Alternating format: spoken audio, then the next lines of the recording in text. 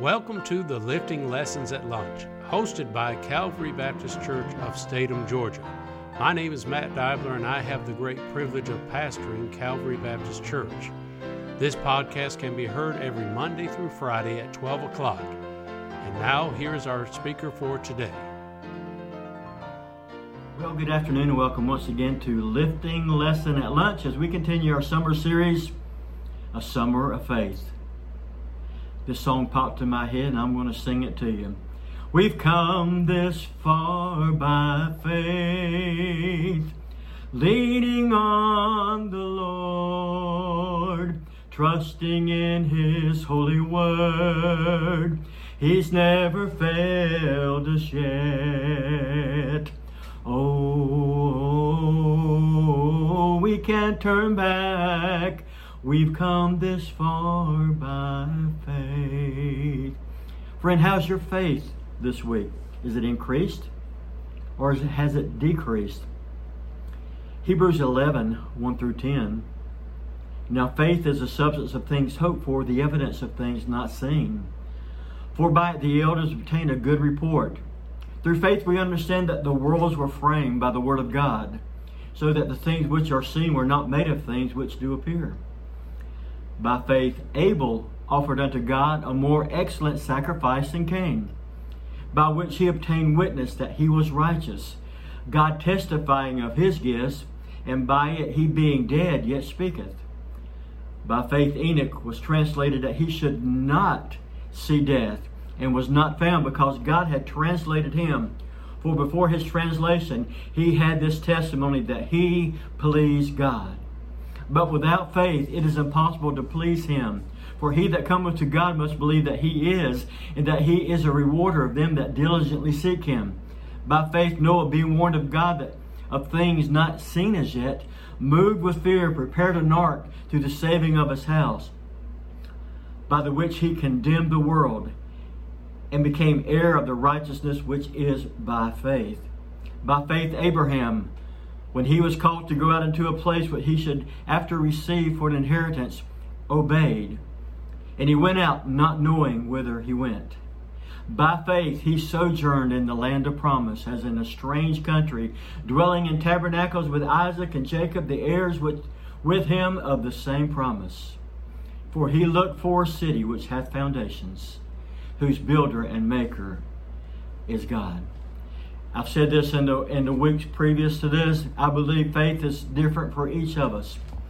Romans 12:3, for I say, through the grace given unto me, to every man that is among you, not to think of himself more highly than he ought to think, but to think soberly, according as God hath dealt to every man the measure of faith.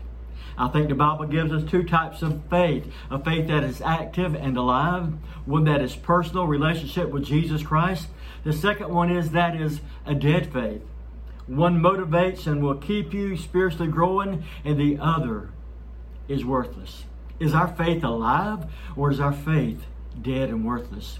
Dead faith is worthless and just a polite way of expressing what you believe, but not enough to do anything about it. I heard this illustration when I was probably 8, 9, 10 years old, and I'm sure you've heard it as well. Have you heard the great tightrope walker? His last name was Blondin. He was one of the best tightrope walkers of all time, and there are many legends told about the feats that he performed. One of the most often told stories is his crossing of the Niagara Falls on a tightrope. At some point he turned to his audience, which included reporters from various newspapers, and he asked them, how many believe I can walk across this tightrope over the falls pushing a wheelbarrow? People cheered loudly, and they were sure that Mr. Blondin could do it. Then he asked, how many believe I can push a wheelbarrow across the tightrope with a man sitting in it? Again, the crowd applauded. Then he pointed to one of the men applauding in the audience and said, okay, you get into the wheelbarrow. Needless to say, the man made a quick exit. The measure of our faith is not our talk. It is our walk. It is what we are prepared and willing to do with it. By faith, Abel and Noah and Enoch put their faith into action. I want you to see something else.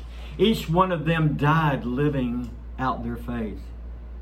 They went to their graves believing God's promises, and they did not see it happen in their lifetime here.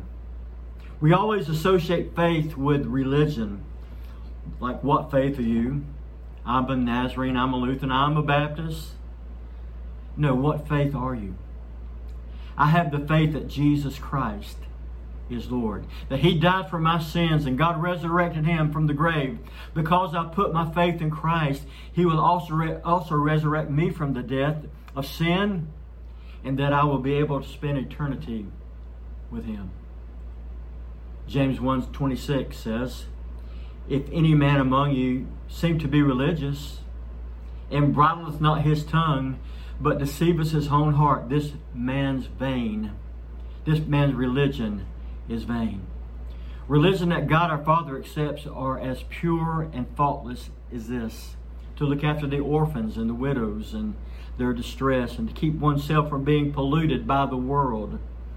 Faith is an action word and can never be hidden or kept to ourselves. Our faith will be displayed as we live for Christ. It's doing for others and keeping ourselves pure from the pollution of the world. God's definition of faith is in verse 1. Now faith is the evidence of things not seen. Be sure of what we hope for and certain of what we do not see. Man, we can't see heaven. We can't see Christ. When we go out witnessing, it's just a matter of faith. Hey, knock on the door. I'm here to tell you about my very best friend. His name is Jesus. He walks and talks with me. Where is He? Well, I don't see Him. Well, He's in my heart. He lives with me. The faith is in action. Now, faith is the substance of things hoped for, the evidence of things not seen. Faith is knowing that you know. James 2:23. And the scripture was fulfilled which saith, Abraham believed God, and it was imputed unto him for righteousness. And he was called the friend of God. When our faith is anchored in Jesus Christ, not in works, we will put our faith to work. It is Christ in us. And that's the only reason we can have action of faith, is because Christ is given us that measure of faith. The problem with most of us is our faith is not in Jesus Christ. It's anchored in self. It's anchored in what we do or what we don't do. It is worthless and does not allow us to live a life of faith, but causes us to live double-minded and unstable lives. Never getting a grasp of what God wants for us because we never ask God for His wisdom or direction. Without faith, it is impossible to please God. Without God, it is impossible to have proper faith. But the just shall live by faith. That's in the book of Romans. But in the book of Habakkuk, chapter 2 and verse 4, behold, his soul which is lifted up is not upright in him, but the just shall live by his faith. God has given all of us a measure of faith, a proper faith. He can't take a mustard seed of faith and move mountains. How is our faith today?